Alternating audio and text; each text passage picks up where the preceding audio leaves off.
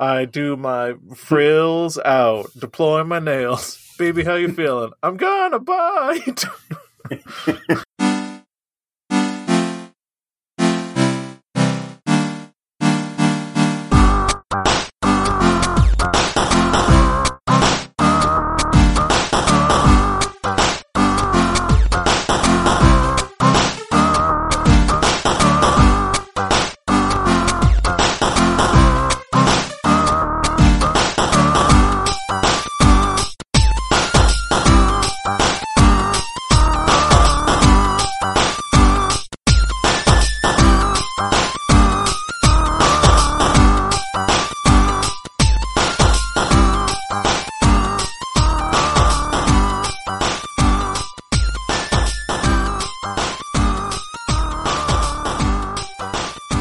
Hi everybody and happy Pride Month. If you could please imagine this episode in rainbow colors.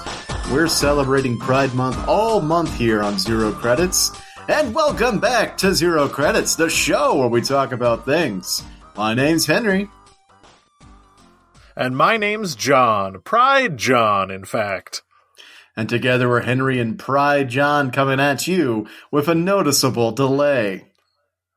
Yes, a noticeable delay. And in fact, for Pride Month, we are like every good corporation. The only way in which we are honoring Pride is not with our practices, but just by throwing rainbows on a bunch of things. Exactly. We've pumped so many rainbows into our audio-only podcast. If you could see them, you would be blind. Oh, there's one now. I can't see it. I'm blind. Listen, imagine rainbows. First, you imagined dragons. And now, if you can stretch the credulity of your mind, imagine a rainbow. Yes, if you can... Look, after you've imagined dragons, which we all know is an impossible task, because why else would they name their band that? If you could stretch your mind just a little bit further and try to picture a rainbow, do that for the whole month. That's what Pride Month is about. You know, I felt the same way. It was impossible to imagine a dragon until that band, those fabulous 4 boys from Liverpool, came across the pond and taught us all how to do it. The Beatles? No, Imagine Dragons. They're from Liverpool? No. You're confused. The Beatles, and by extension John Lennon, had us imagine generally a world with no heaven and no hell. Right. But imagine all that's the people. Easy. Yeah. Did I mention the noticeable delay? Yeah. All right, we're back. We fixed our connectivity issues. Now the episode can really start. And I believe I was talking about, I don't know. I have no idea. I cannot remember, even though it was only a minute ago. I think we were talking about imagining dragons, which, That's right. if you're lucky, you've imagined one. It's the plurality is where they really get you. And where I find their discography really kind of helps flesh out. Yeah, I mean, listen, I went to an Imagine Dragons show and I started to imagine a second dragon, but I couldn't handle the experience. Yeah. My favorite thing about that band is how I was just watching a random League of Legends cartoon show, and then in the middle of an episode, they fucking show up. It's, so, okay, what's the name of the League of Legends show? Arcane, I think? I believe it's called Arcane, I think. Arcane is great. It's like I'm not a League of Legends person whatsoever, but it's like an extremely well done animated series that's like anime Dishonored, which I very much appreciate. Yeah, steampunk, they say. I really dug the aesthetic and the setting. The only problem I had with it was in the middle of a fucking episode. Goddamn Imagine Dragon shows up and starts singing to the action on the screen. And if there's anything like that, just look, don't do that. Don't do that. I think it's genuinely so corny when anything other than Bob's Burgers does that. When does Bob's Burgers do it? They have like some musical guests, and in addition, they have like Bob's Burgers music videos for bands like Slater-Kinney. It's pretty cool, actually. Okay. Well, they can pull it off because, one, they're not in a weird steampunk fantasy setting. Yeah, and two, the band is not Imagine Dragons. Right. Though that'd be pretty funny if Imagine Dragons showed up in the middle of a Bob's Burgers episode. I have to apologize because my dog is making noise in the background. Oh, that's fine. Remember when we first got our dogs and you could audibly hear them screaming in the background? Yeah. Dogs are great. I haven't seen the Bob's Burger movie yet. However, I do hope for a moment the Imagine Dragons band comes on, stops the entire movie, and just sings a music video during it. That's my only wish for that movie. Oh, well, wish granted. Oh, shit. No spoilers, but you might be surprised if you see Bob's Burgers in theaters this May.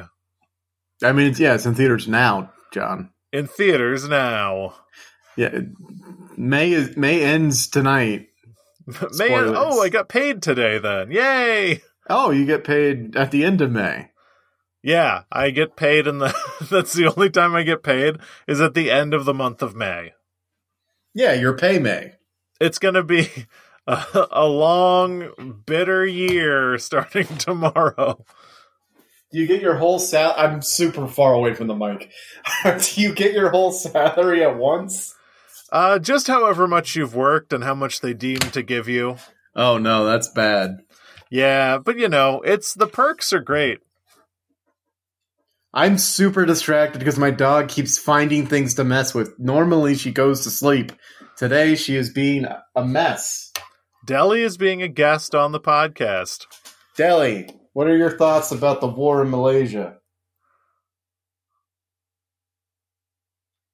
She doesn't know where Malaysia is, John. Is there a war in Malaysia? There's always a war in Malaysia, isn't there? Oh, no, that's what they say. All right. Henry, I heard you open a beverage. I think that's time for another. If you can't tell, listeners, we're tired and sweaty. I think this is a time for another Henry sober check. I mean, I drank yesterday because it was Memorial Day, and you gotta drink for the troops. And then I drank all weekend because I was home alone and wanted to. And I drank on Friday because you guys were like, "Hey, come out to this brewery," and I did, and it was great. So this is the first day in 4 days in which I'm not drinking. I think that my issue is leading up to Memorial Day. Maybe at like Tuesday, I was like, well, I'll start drinking now because I'm going to drink a lot over Memorial Day. So what's it matter? Right. So I basically had a week where I had multiple alcoholic beverages a day, which is not good. It's certainly not what you want if what you want is to go to sleep with like a non-bloated feeling and then wake up feeling like still non-bloated. One of those miraculous nights.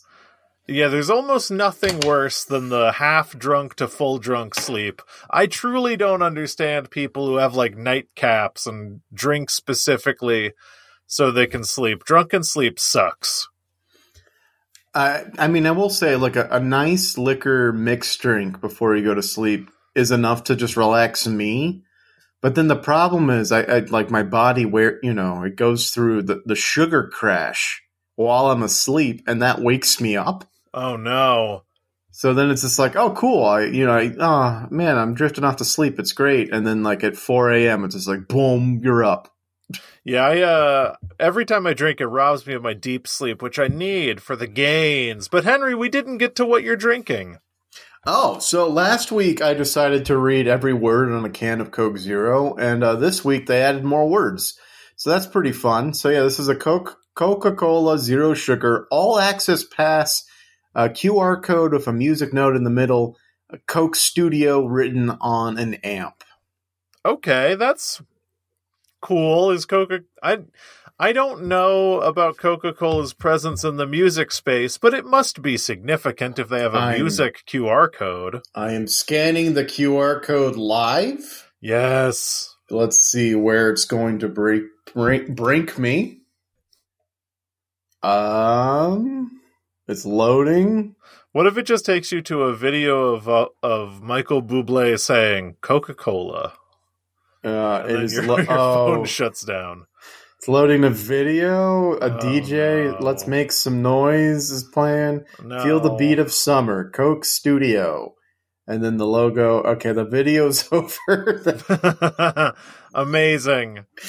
Drink in the sound of summer. You could win exclusive music and prizes all summer. You have to sign in. I don't care anymore. It's a contest thing. Listen, Coke needs to give us money. We have advertised Coca-Cola on this podcast, maybe more than any other non-Coca-Cola podcast. Yeah, I know. We've had taste testings. We've even tracked down the elusive Space Coke. We've done it all on this podcast. Those two things. I mean, listen, we deserve that Coca-Cola money. Throw some of the music our way. Yeah, just give us the latest Halsey, and we'll call it even. I'll be that DJ. Is that a part of a song? No, it's like the DJ from the ad you just saw. Oh, neither of us is attractive enough to be that DJ. Is Halsey music? Halsey's music, right? I don't know who that is, but I don't keep up with most music. Honestly, if we're being real, most of what I listen to now is modern alt country, so I'm really becoming that guy. I don't even know who that guy is. It is also not helped by the fact that over Memorial Day weekend, I shaved my beard off and now I have a mustache. So now I'm the mustache guy who listens to modern alt country. All that's missing is a trucker hat. I mean, you already wear baseball caps, but like a trucker hat, you know? Yeah, I need a trucker hat that says like spleefing a diff, and no one really knows what it is, but it's ironic. And then I need to join a softball league. Honestly, this life sounds kind of cool. Spleefing a biff sounds like a really cool slogan that we're about to co-op. 0 credits, Spleefing a biff this summer. This is the summer of Spleefing a biff. This is the first piece of 0 credits merch, which is a hat that says Spleefing a biff. It is a white, nondescript baseball cap. Comes in one size, which is a child small, and Spleefing a biff is written poorly on with a Crayola marker. They are artisanal in that we make each one by hand. Yes, we're opening orders now, and we're only going to make a handful, so please let that justify the $100 a piece price. Yeah, $100, base price, $50 shipping, and we only take Zelle. Yes, and we only ship to states that border Texas. States that border Texas and not Arkansas. Yes, and also not Texas, because Texas can't border itself. Yes, even though we live in Texas, by the rules we have set out, we cannot ship to our own home state. Henry, I'm drinking a beer, not from our own state, and not a beer. Wow, I slipped into that pattern so easily. Wow, you raging alcoholic. I am actually drinking the juice of a California company. That is, in fact, you've heard me talk about it, this brand. You've heard me talk about the brand. I'm very tired. What is happening? You've heard me talk about the brand. Now get ready to hear me talk about the brand and its juice. Lagunitas, one of my favorite breweries. They also make my favorite non-alcoholic beverage. So is it like a mocktail? It is their Lagunitas Hoppy Refresher, which is just a sparkling water that is flavored with hops. And they don't let the hops ferment.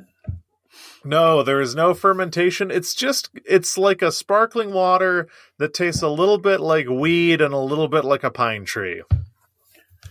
Sounds awful, but I'm glad you like it. I love it. They're so good. They're the best. They're 0 calorie because I'm trying to lose a little bit of this Memorial Day weekend weight, you know? Who cares? Losing weight is not a thing that is admirable in a vacuum.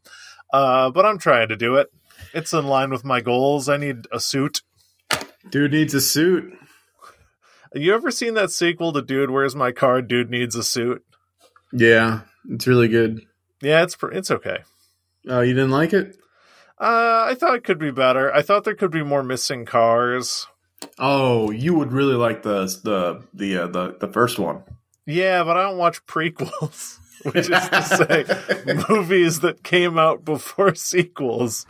Yep, you're one of those people who are flocking to the theaters to see Top Gun Maverick. Yeah, I have no interest in knowing what Top Gun is about. Yeah, me either. Yeah, apparently Top Gun Maverick had like the highest Memorial Day weekend opening of any film. Yes, the outpouring to see Top Gun Maverick is insane. So much so that I saw the headline, Top Gun Maverick is a Marvel. Older audiences are finally returning to the movies. That's, what? For those of you who are just tuning in, that headline was, Top Gun Maverick is a Marvel. Older audiences are finally returning to the movies. They make it sound like elephants who are making the long migration to the graveyard to die. Also, like, what tricky wording in here? Like, Top Gun Maverick is a Marvel movie? Yeah, I think Marvel movies have, for the most part, taken that word off the table, which is fine because there are a lot of perfectly fine synonyms for Marvel. Right. Also, like, it's not a Marvel because the rest of the headline is pointing out that unlike Marvel films, which are propped up by a younger audience, Top Gun Maverick is being propped up by older audiences, thus making it not a Marvel. It's interesting. I think I was reading something about the demographic breakdown. Like 55% of the people seeing this movie are 35 or older. Yes. And the takeaway from that article is Gen Z loves Top Gun. And I don't know that is the takeaway that I would have. No, that's contrary to what's being written about here. 55% was over 35. That's not Gen Z at all. That's your elder millennials. And the tail end of that, Gen X. Yeah, I mean, honestly, I don't really care about Top Gun that much. And the first movie was good and fine. But it is Tom Cruise. And we have discussed Cruise's Law on this podcast. Yeah, we don't need to discuss Top Gun Maverick much more, other than the internet is having a field day. Because, of course, Top Gun is in the discourse, and we are on the cusp of Pride Month. And so people are coming out of the woodwork to be like, "Oh yeah, I love Top Gun. It really helped my awakening." I mean, if you've ever seen the original Top Gun, it's a very sexy movie for no matter what you're into. Right, exactly. And a lot of people who are not into that are like, "What do you mean? It's a war film." It's like, I don't think it really qualifies as a war film. I think that it's absolutely not a war film. The amount of actual fighter jet fighting relatively limited. The amount of bisexual dating that happens is huge. The amount of Tom Cruise riding a motorcycle around sullenly because he can't have a romantic relationship, huge. This movie it's a softy movie, which is not a bad thing. But people should not be marketing that the original Top Gun was this huge masculine Predator style, which Predator was largely satirical. People shouldn't be saying that about Top Gun. Top Gun was its own special thing. Yes, exactly. It was a Navy recruitment tool. It was a Navy recruitment tool, and that's why they put all those men's butts and chests in it, because they're like, "Hey, listen, whatever you're into, it's in the Navy." Yeah, hey, look, we got a whole song about that called "In the Navy." Also, naval recruitment tool. Yeah. The Navy's tricky. How do I transition from this into what I want to talk about? I think are us talking about the bare butts and chests of men and Tom Cruise driving around sadly on a motorcycle not sufficient segue material? That the Navy doesn't help. Those two things. Okay, really, let's try to mine this for content. Try to milk a segue out of this. I got it. All right. Goose, Goose. All right. Yes. That one guy's like, I want some butts. Is that... John, I haven't seen the film. Is that a line from the film? It is a line from the film, but he means it to say that he's going to get some people's butts in trouble because Maverick buzzed the tower. Oh, so... But what he's literally saying is, I'm going to get me some butts. He literally says, I want some butts. Give me some butts. That was going to be the subtitle of Top Gun. Top Gun, I want some butts. It was going to be. The Navy. All right, so here we go. Just as the elder population are flocking to Top Gun, the younger generation is not flocking to, but is inadvertently promoting the hell out of a different movie that's getting quite the buzz. Oh? Yes, this is going to sound insane to you, John, because this movie came out in March. This movie March? This movie has been out, to quote John Mulaney, for a while. Uh-huh. And the fact that it is still persistent in the zeitgeist, it actually had a hashtag trend on Twitter for an entire week. Can I guess which film it is? Please give a guess. Morbius? Absolutely yes, John. Yes. It's Morbin time. The hashtag It's Morbin time trended for an entire week last week. Amazing. This film came out in like frickin' April or something, or March, and like it is still in the zeitgeist, despite nobody. This is really the really crazy part. Nobody has seen the movie. Yeah, I think Morbius is... I thought a little bit about this because I saw something on the internet. You remember that whole pondering my orb thing from what feels like a millennia ago, but was probably about 5 or 6 months ago? Yeah, there was a pondering my orb thing that like made the rounds on TikTok, which then exploded outwards. Yeah. And yeah, some people were pondering their morb. Yes, I saw because pondering my orb is something that went from funny to extremely played out very quickly. The arcs of some of these things really should be visualized because it's like an immediate spike and then it sucks. And I saw pondering my morb, and I realized that I think Morbius might actually be, if we want to be somewhat heady about it, I think it's the first, like, mainstream adoption of the idea that comic book movies are kind of dumb and society is starting to, like, turn away. I think the ship, which is by its very nature slow to turn, is slowly turning against comic book movies. And I think Morbius is indicative of that, or endemic of that, a symptom of that. I think I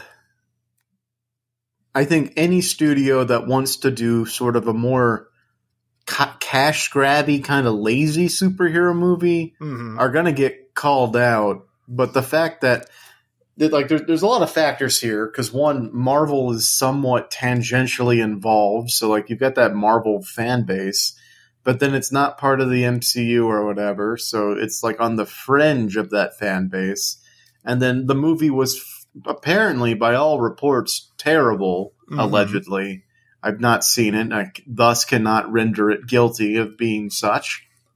You've got all these factors working together to just turn it into some good old-fashioned, let's drag it through the mud because it's funny. But the only problem is, John, the people making decisions at the very top levels of entertainment don't understand irony. Yeah, they do not care why people are talking about Morbius. Oh, and by the way, a contributing factor, I think, to this also is that Jared Leto is an achingly, not genuine, but like an achingly sentimental, try-hardy person who kind of sucks. And young people hate people who are they hate people exactly like Jared Leto. So that is definitely a contributing factor. Yeah, you're not running the risk of hurting anyone's feelings who you would not want to hurt. The young people like dragging cult leaders. Jared Leto's a cult leader. He is. Look at him. Look at him. Plus, he's got a weird. I don't know what to call. What's a good word? What's a good word? A good. Here we go. He's got a whole pod of young women that follow him around wherever he goes. Ugh. Don't like that. Yeah, I chose the word pod. I don't like that. Yeah. So, with Morbius being all this trending all the time, if you just Google right now Morbius 2, John, you will see not one, but at least 4, because that's how Google arranges the news, 4 articles that are saying Morbius 2 has not been greenlit, but if you don't fucking shut up about it, it just might be. Yes. Please stop talking about Morbius. It's like, The Secret, where it's like, yeah, you got to manifest your desires. We're like reverse secreting, because the more we beat the dead horse that is it's Morbin time and things like that, and the more we do that, the more likely executives are going to see all this positive engagement on social media and say like, oh, that's it.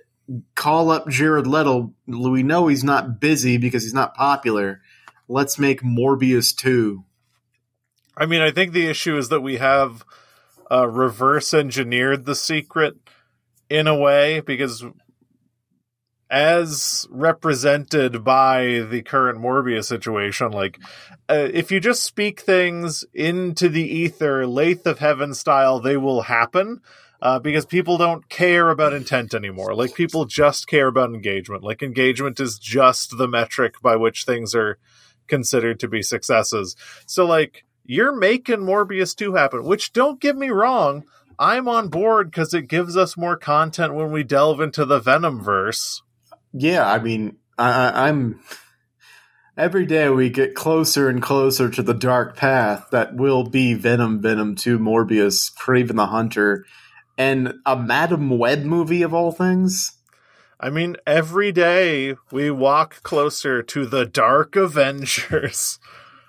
Oh my God! Are they the really Venenders, the Venomgers. Amazing, yeah. Every day we get closer to the opposite of God's light, which is Morbius's cold embrace. Morbius's cold eyes, as he says, it's Morbin time, and he morbs into Morbius. I like to imagine when it happens and you have the subtitles on, it says, begins morbing. Morbing intensifies. Absolutely. There's the episode title for you. So, just a collection of really good tweets. A random person in all caps writing, "People, the algorithm does not understand irony. You are manifesting Morbius 2 into existence." Accurate. Here's a picture of the Krusty Krab from SpongeBob exploding, with Mr. Krabs and Squidward being blasted away from it, with the caption, "The theater when Morbius says it's Morbin time during Morbius 2. Very good. Yeah, because that's one of the cruxes of this, right? Because the internet loves a manufactured hoax. They are manufacturing a hoax that the line "It's Morbin time" is in the film. Yes, this is because it's going to be fan service at that point, and then it's like, look, we're doing the thing that Marvel does, where the characters say the lines you want them to say. Only we want Morbius to say it's Morbin time ironically, and if you actually did it, I feel like we'd be a little disappointed in everyone involved. I mean, the problem with studios is should we manifest Morbius 2 to happen? If that did happen, it would happen in the most neutered, unpleasant way, and would rob you of any desire. Because he'd be meeting with a science lady who's like telling him about or he's revealing his Morbius secret, and she's like, "What? When you transform, do you say like it's Morbid time?" He's like, "Not exactly," and Right. it's just no, it's not good. Yeah. So really on the nose for this next tweet. You might actually be the friend from the tweet. My friend has a theory that in the sequel they will lean into the meme and will have Morbius meeting a plucky sidekick who looks up to him and says something like, "You need a catchphrase. How about it's Morbin time?" And he will be like, "No." But in the end, he embraces it. Yeah, there would not be the embracing of it, I don't think. Yeah.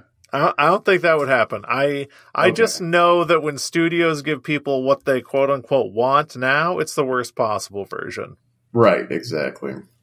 So it's going to be this, because here's a list of demands for Morbius 2 coming from somebody named Wikimemia, which is a very good name. What Morbius 2 needs to be successful? Sex scene. It's Morbin time. Venom cameo.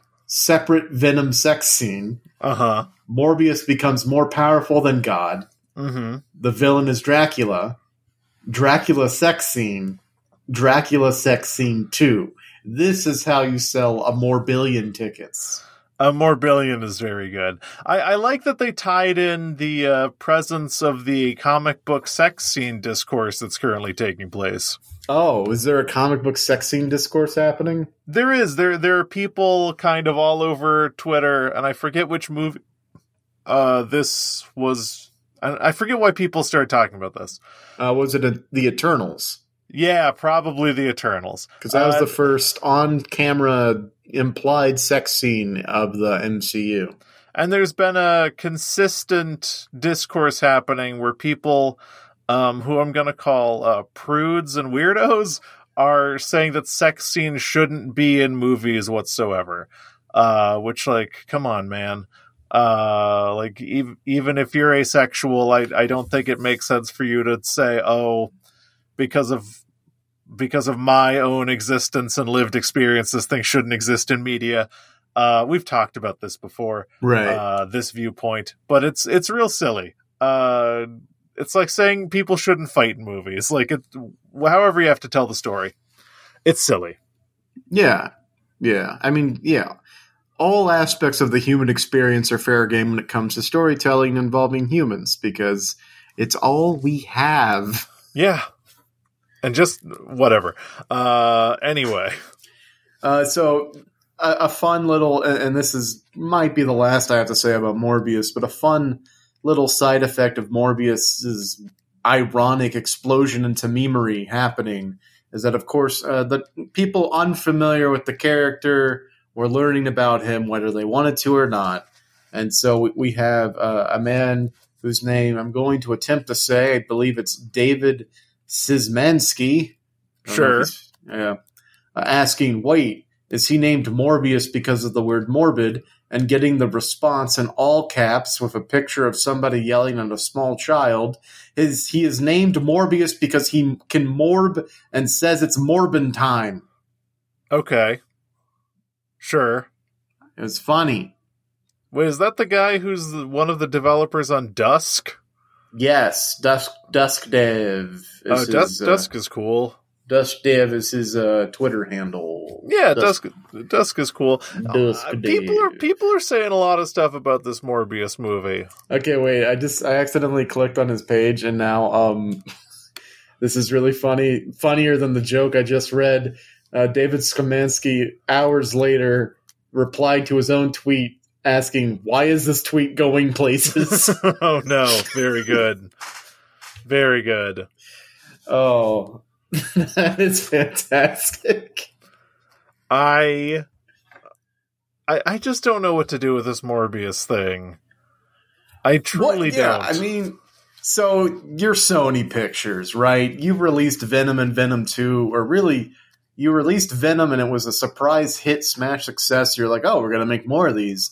And then you just start kind of shitting out movies. Yeah, you're like, anything. And like the returns have been diminishing. Like Venom 2 was really not, the success wasn't there. And then Morbius, you finally released after shifting it around so many times, nobody knew if it was coming out or not, and then it didn't perform well. But now you log on to Twitter, your favorite website as a Sony executive, and you just see, hundreds of thousands of people talking about the movie that just flopped harder than the Crimes of Dumbledore or whatever. Maybe that one flopped harder. I don't know. But now you're like, oh, God, there's interest, I guess, right? I mean, you gotta imagine these people will kind of take anything. So, like, any amount of engagement, like, oh, God, finally. Because, like, imagine, I don't know at the studio level what these relationships are like, but I imagine they're, like, executives and, like, product and brand managers who are like, oh no, I manage Morbius, and then they go on Twitter and there's any engagement like, oh, I gotta get in meetings, I gotta show them that my life is worth something and we can do something with Morbius. Right. Yeah, I was Morbius did and shafted to this Morbius team, but look parents, look spouse, look executive bosses. People are embracing my horrible movie that I was assigned. I have to assume it's similar to any, like, software or consumer goods company where, like, there are people whose whole careers are based on whatever product they're supporting. So there's, like, people whose entire reputations depend on Morbius, and they're going to do everything in their goddamn power to make this into a thing. Right. No one wants to be the person left holding the tiller when the Morbius ship goes down. It's going to be amazing watching this.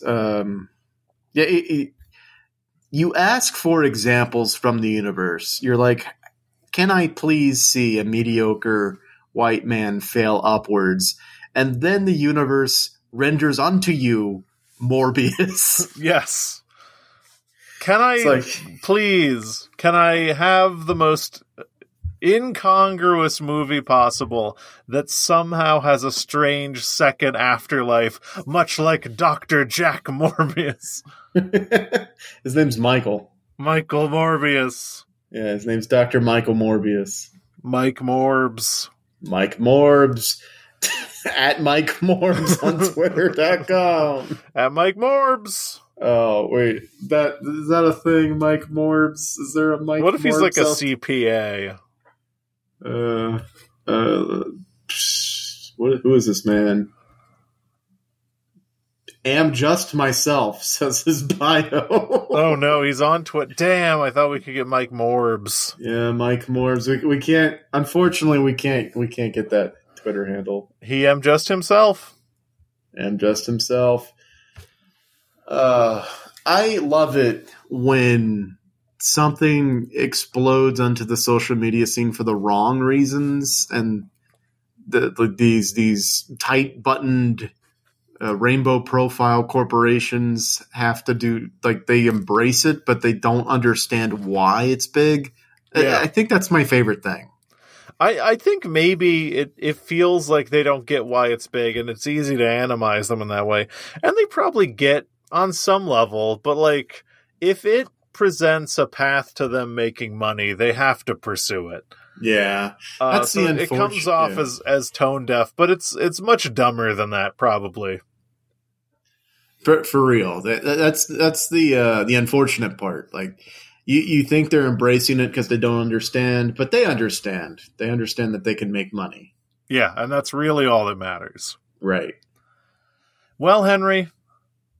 John? I know we just spent a while talking about, arguably, the greatest piece of art of the 21st century. Yes? But there's a little bit of news I wanted to share with you, assuming our Morbius conversation was at an end. Okay, well, we can put a pin in the Morbius conversation, but just like the undying Michael Morbius, we know we'll never really be through with talking about Dr. Michael Morbius. Oh, not until the summer of Venom. It'll be more than hopefully less than a summer, actually. Not until the Venomverse. We gotta name what this thing will be. The Venom Minute. The Venom Minute. Because it's shorter than a summer, I guess. Hey man, it's Venom Minute. It's a Venom Minute since we talked about Venom. Oh my god. Okay, started a new podcast, the Venom Minute. Venom Minute, I'm gonna need a little Maria's. We already found the theme song. We just gotta contact Lizzo to see if it's okay. We just have to get Lizzo on board. Oh, God. Yes, we're done with Morbius for now, but please save us from whatever we're talking about. Okay, so I don't know about you, Henry, but I got what's called a liberal arts degree. I don't think that's true. I thought you got like a business degree. You're right. I actually got a bachelor's of science in business administration. I got the liberal arts degree. I don't know about you, Henry, but I took a couple liberal arts classes, and I consider myself a little bit of an art aficionado. Okay. Side note, I noticed that the TV is in my gym. When they lose signal, they go to, I think it's Monet's Luncheon of the Boating Party, which is really funny that they're in a gym that's like, well, if we lose signal, we want to make it look like we've got art on the walls. But it's massive walls full of like 60-inch super bright luncheons of the boating party. It's the most garish, strange thing in the world. It's very bizarre. You're on the treadmill, CNN or whatever is on one of those 24-hour news channels, and you're reading headlines as you're just doing, elliptical stuff or whatever, and then boom, culture just hits you in the face. I mean, my question is, like, do they think they're fooling people? Like, I think they were, like, working on the cable or something, because all the TVs lost signal at the same time. And do they think that people will walk and be like, this gym's pretty nice. It looks like they have 12 60-inch aggressively backlit copies of the Luncheon of the Boating Party. This place must be pretty nice. Yeah, someone walks in and they're like, can you tell me about your art theory? Like, does that boost gains, or do you find people work out harder when they're staring at Monet's boat lunch? They need pointillism. It's not pointillism. Impressionism? I don't know. Monet he was an impressionist painter. But yes, it is, when they go up on I can't stop thinking about this. When the signal is lost and it goes to Luncheon of the Boating Party, part of it is that there's a fake frame around it in the video, so they're legitimately trying to make it look like they hung art. It's very funny to me. But of course, we both know of Monet. I think it's Monet's Luncheon of the Boating Party. But have you ever heard of a little painting called the Mona Lisa? God damn it. Yeah. Not only have I heard of it, John, I've seen it in person. Wow, you've seen it in person? Yeah, it's smaller than you think. Was it at the Louvre? It was at the Louvre. Wow, you went to France? I have been to France twice, John. Wow, you're so much more cultured than I am. Well, when you grow up in Louisiana, you have to go to the homeland sometime. Yes, you have to go back to the home of the Acadians or whatever. Yeah, and then you walk around and you're like, Le Bebatabu today, and they're like, what the fuck is this guy? What are you?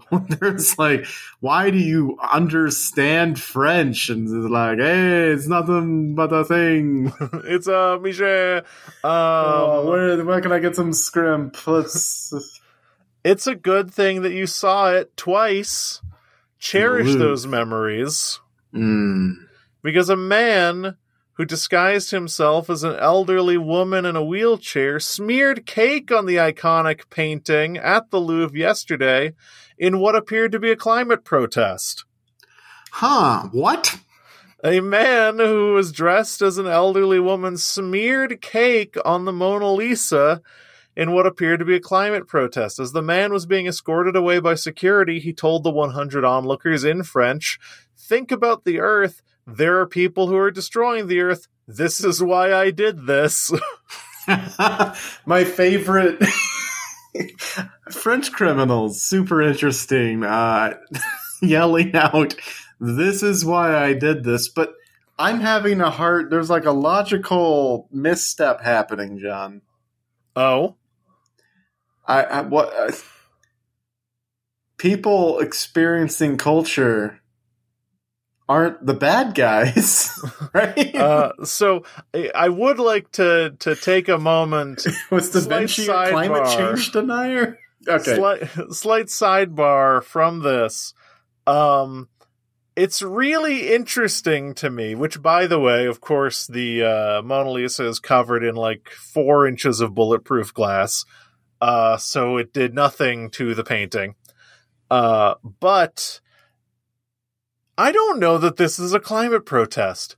And I think we can actually turn to a very, very effective climate protest that happened within the last month by which to judge this attempted climate protest. And that is, of course, the climate protest by one James Cromwell. Yes, the very famous British naval officer. No, in fact, the very famous, maybe British? Hold on. Nope. Los Angeles, California. He's American. But he's an actor. He was in Babe and Succession. He's Cousin Greg's grandpa in Succession. Oh, I might have been thinking of Oliver Cromwell. His middle name is Oliver. It is James Oliver Cromwell. So he was also in Secretariat, Becoming Jane, W. Lot of stuff. Super famous actor. I'm just gonna Google Oliver. How do you Oliver Cromwell? Yeah, English general. Yeah.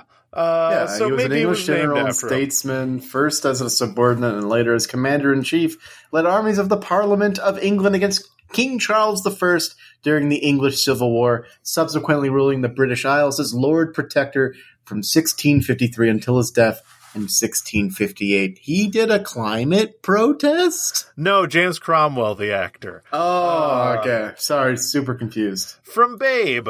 So James Cromwell... He played the pig? He was the pig. So James Cromwell, you know Uncle Greg's grandfather in Succession. You're aware of that person? Oh, yeah, I am. Wait. He's given all his money to Greenpeace. He is. He's giving all of his money to Greenpeace, but... In the show...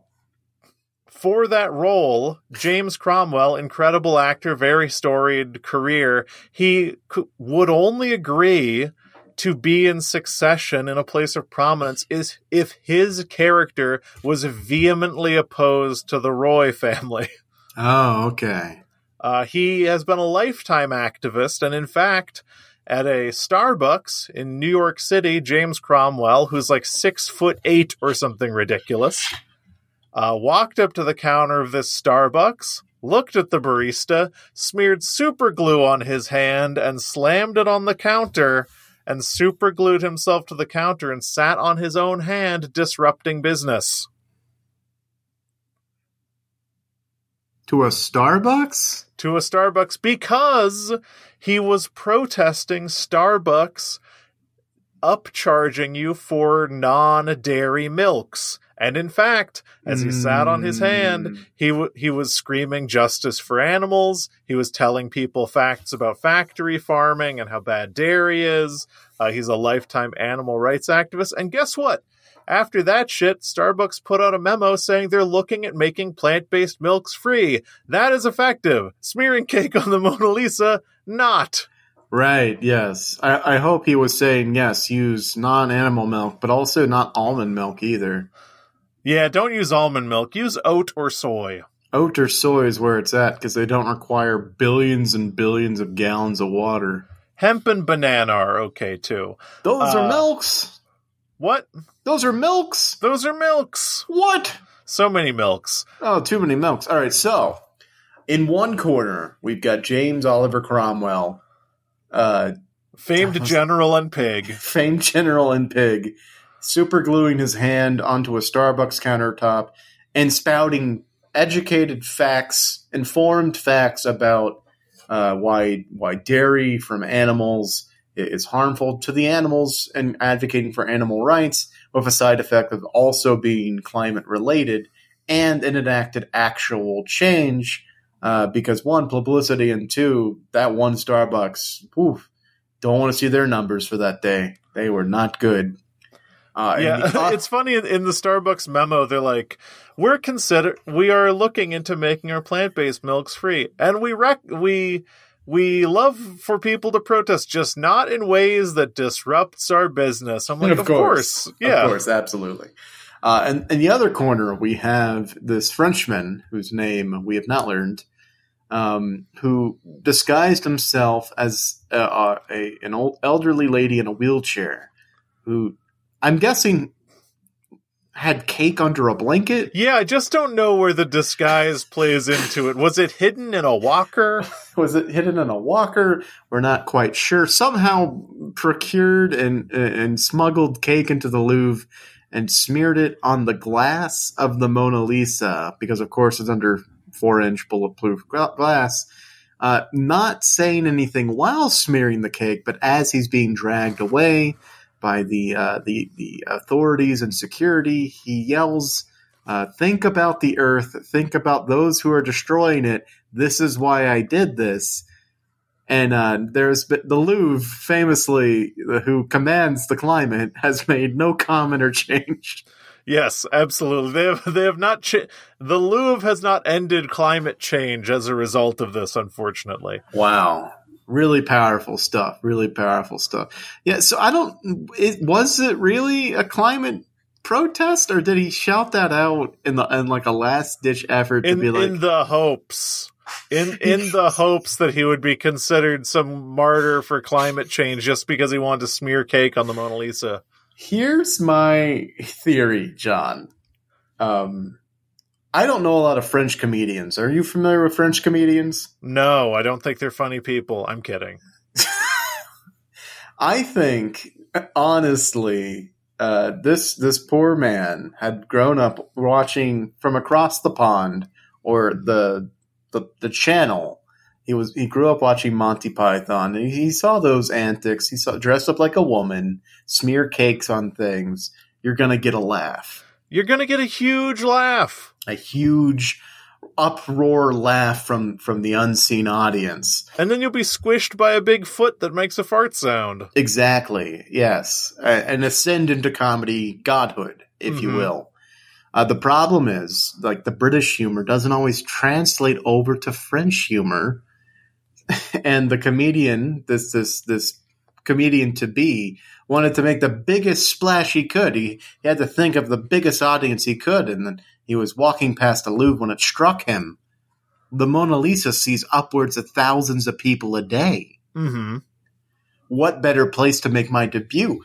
So he dresses up like a woman, he sneaks cake in, and he smears it on, and he's waiting for the laughter, and all he hears is just an uproar of cries and disgust, and the security is coming in, and he has to pivot. He has to think.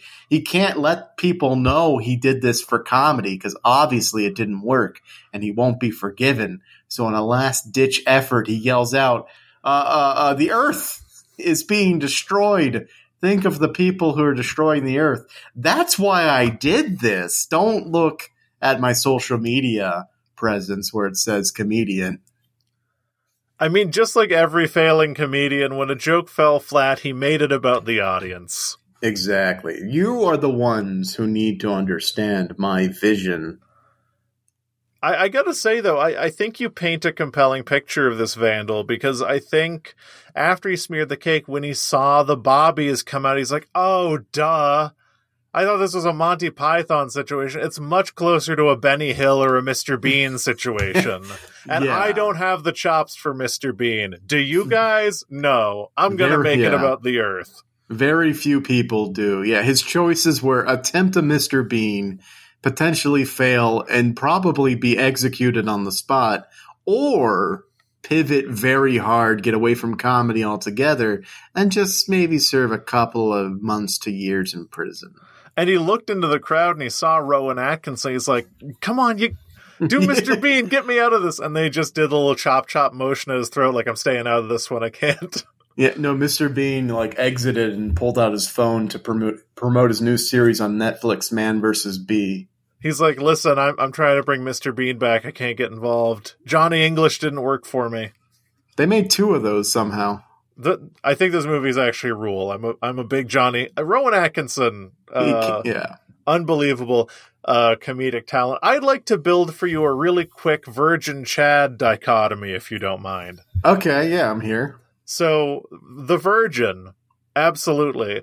Failed Monty Python faux climate activist dresses up like an old lady and smears cake, versus the Chad 1956 Louvre visitor who, when the Mona Lisa was not covered by bulletproof glass, threw a rock at it and permanently damaged the painting.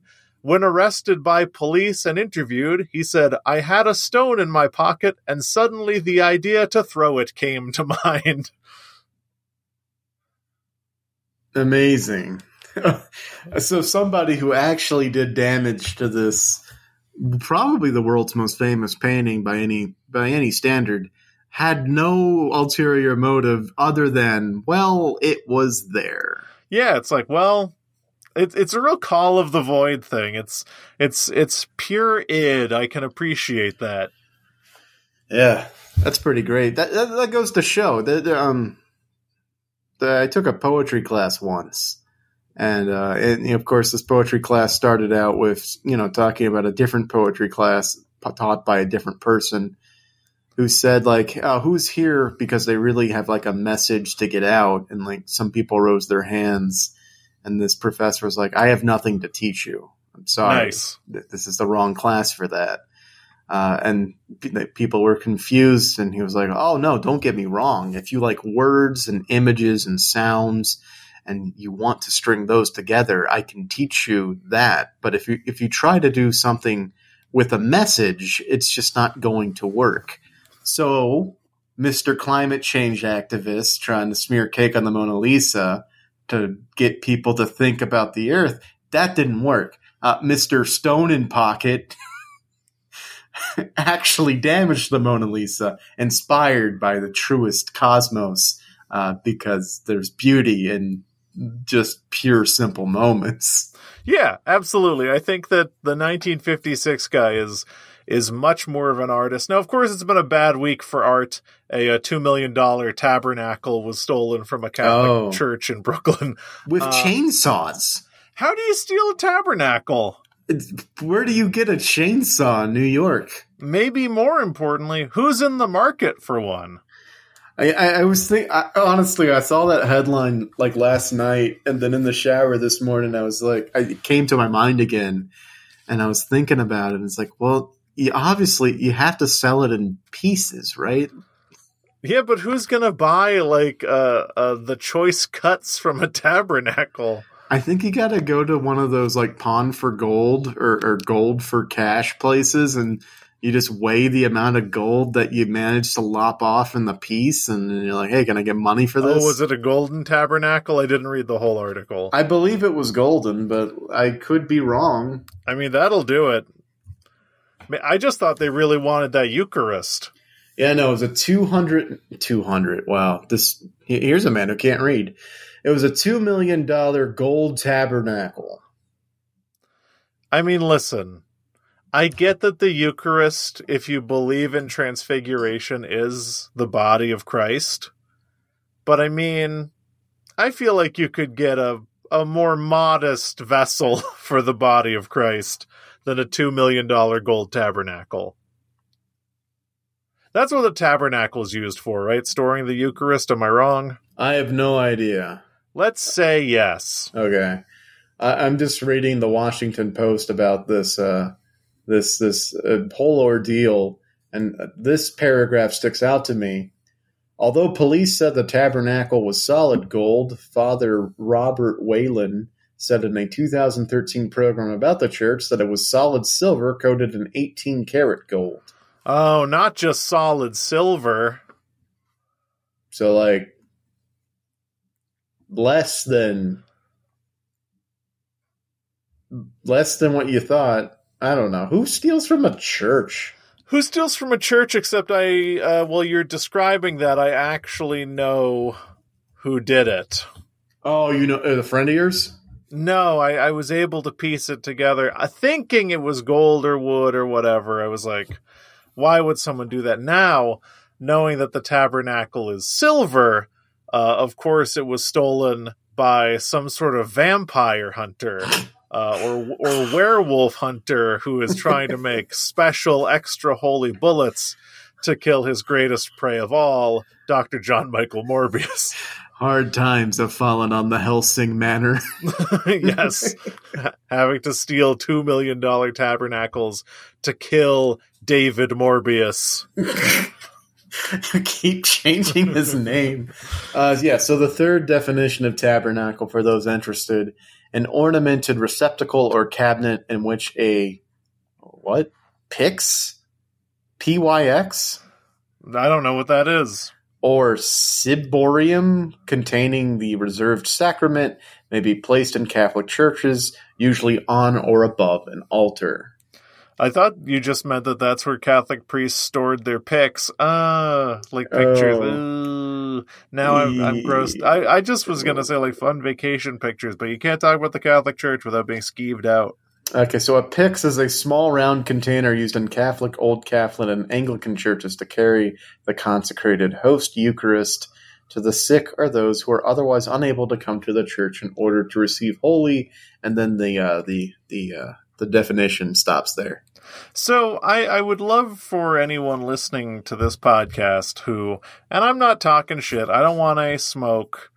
Unless it's that white smoke, new pope. New pope. Wait, no. I want the smoke that means the pope's okay. Oh, black smoke? I don't know which it is.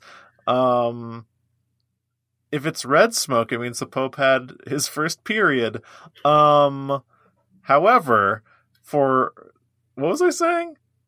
Oh, right. For Anglicans, any Anglicans who are listening to this, most people with semi-liberal arts education who took religion classes are kind of taught that the Anglican Church was just like created as an end around to get a marriage annulled. So when an Anglican priest like takes out the Eucharist or goes through most of the Catholic kind of movements, so they like roll their eyes a little bit. Like, if you're Anglican, does your church like take it seriously? Let us know, please. I'm truly, genuinely interested. Yeah, I mean, historically, the practices were virtually the same, but the structure of how the church was run was wholly different, as the head of the Catholic Church was the Pope, and the head of the Anglican Church was, of course, the King. Yes. And a lot of people, they say, oh, it was a way to get around, to annul a marriage.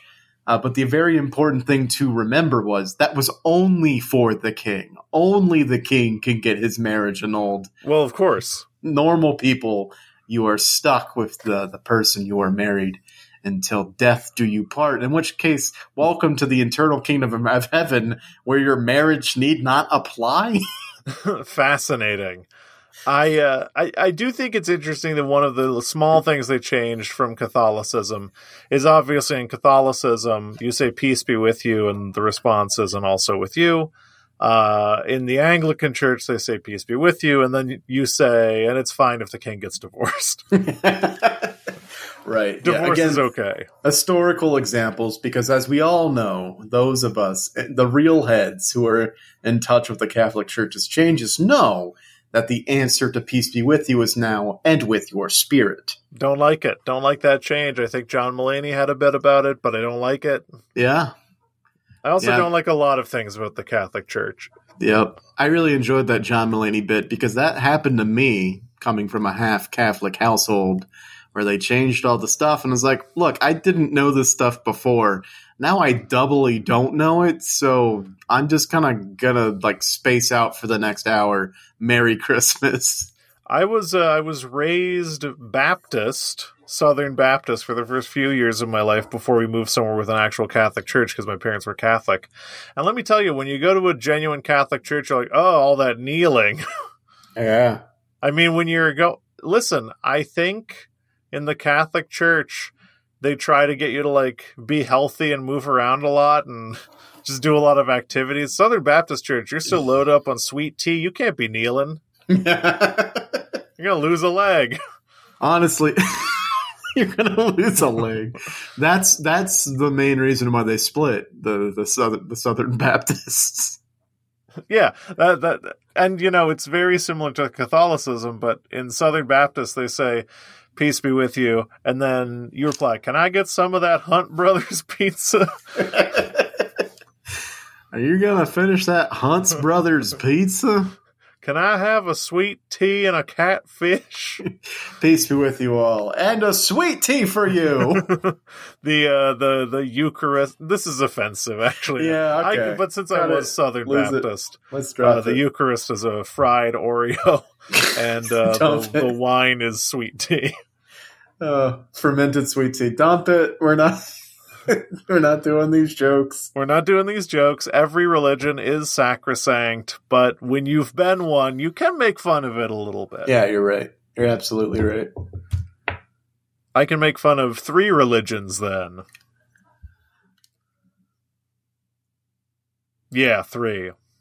I was trying to remember if I had any other religions. Thanks for using that pause to verify the amount of religions you can make fun of. It's a verified 3, but Anglicans reach out to us. Lutherans don't. We know you're busy. Well, yeah. Well, Lutherans, we know what you're about. The guy stapled 95 theses on the door.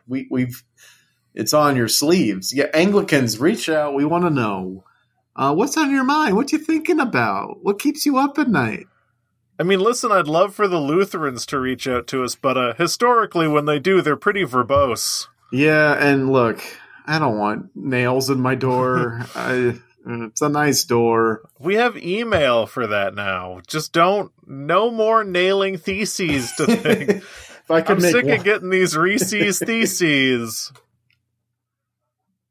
Huh? Is that anything? Reese's theses? Like Reese's Pieces? Okay.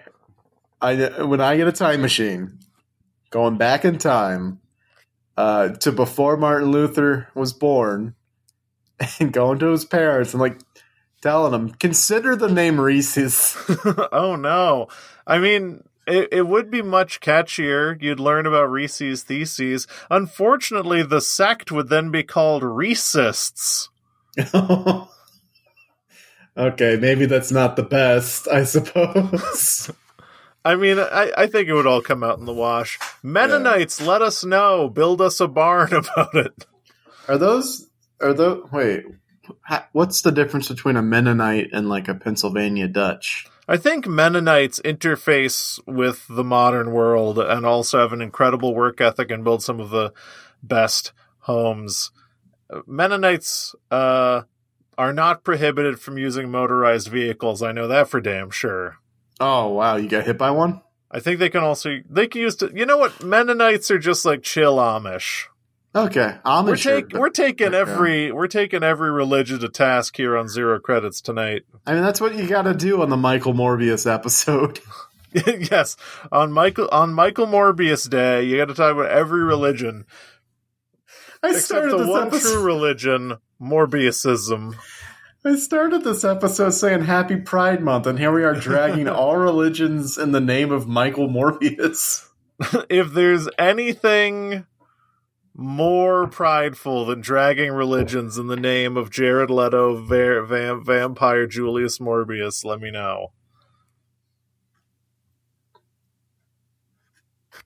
This is Pride. People were talking about no kink at Pride, but I think there should be more Morbius. Wait, no kink at Pride? But there were some people, mostly straight people, who were like, you shouldn't wear fetish gear to Pride parades because there's kids and it sends the wrong message about the community. But it's silly. I don't know who's gonna win that one. I mean, I don't know. I just know that no matter who wins, no matter who loses, Morbius wins.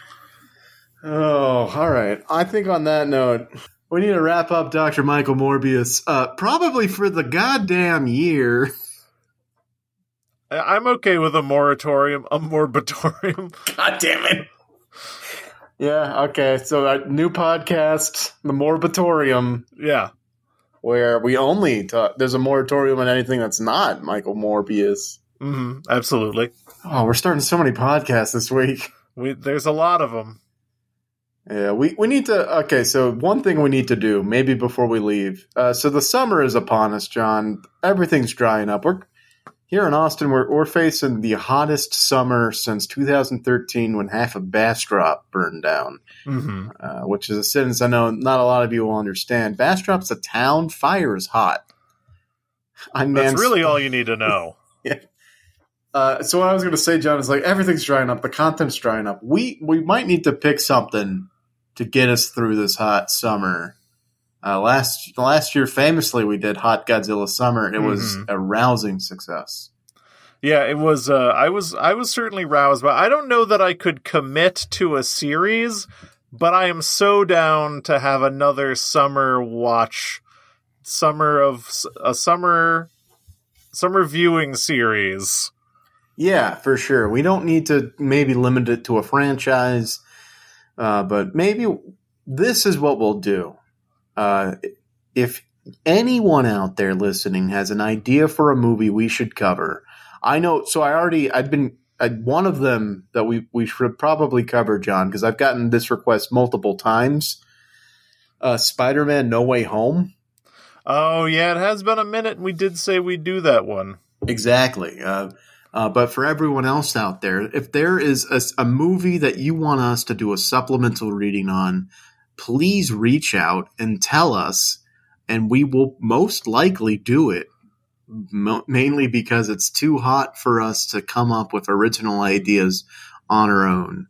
I'm tired of reading my newsletters in the morning. Just tell us what to do. Tell us what to do. We'll be good little boys and carry it out to the best of our ability. No kink at Pride, Henry. Okay, my bad. We'll be grown-ass men. No kink at Pride. No kink at Pride. It's all right. We'll be just men.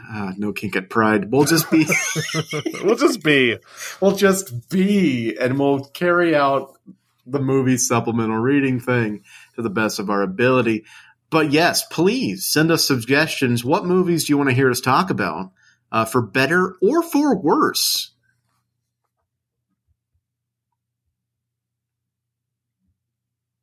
Did I lose you? Oh, no. Sorry, I was looking something up. Give us movies! Give us movies. So those of you who are waiting to find out how you can send us movie suggestions, you're just in luck, because here it is. The social media plugs for the episode. I'll take it away, John. If you want to reach us and give us movie suggestions on Twitter.com, you can do so by tweeting at ZCPCWHJ on Twitter.com. And I believe John knows what that stands for. That stands for John dropped the ball on the call-in response because he was desperately looking up an acronym generator, but he accidentally put in anagram finder, and nothing good came up. That is hilarious. If you have a longer list of movies that you want to send us that won't quite fit in the formatting that Twitter allows, you're in luck. We have an email address. Please send your movie recommendation list to email@zerocredits.net.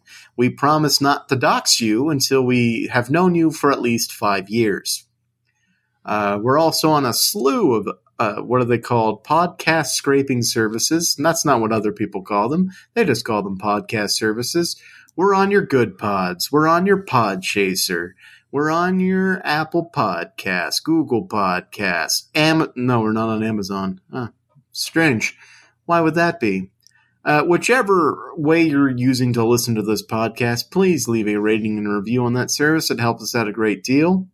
But the most important thing you can do in your entire goddamn life is tell people you're listening to our podcast. Find people. Just find them. I don't know where they hang out.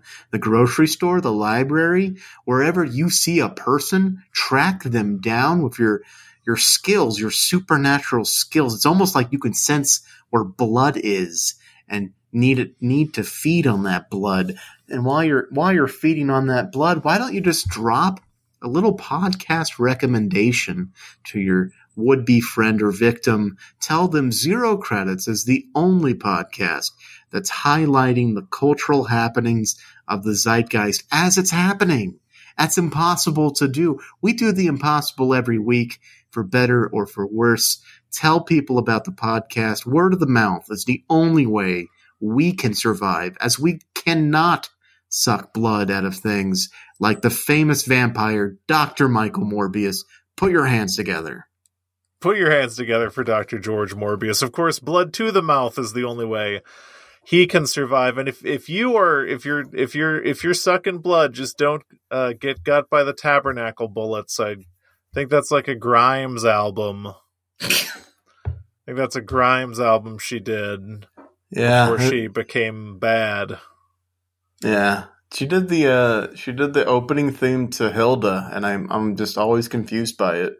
Oh, she did Morbius.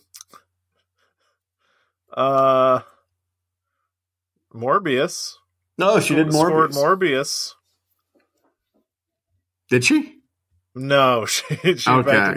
That would rule. I do like Grimes' music, despite not liking her choices, but Morbius would have been better with good music, like Imagine Dragons. Oh my god! Yeah, in the middle of Morbius movie, Imagine Dragons comes on, and Morbius he watches them for like 10 seconds, and then just like snaps all their necks. I don't know what this guy does.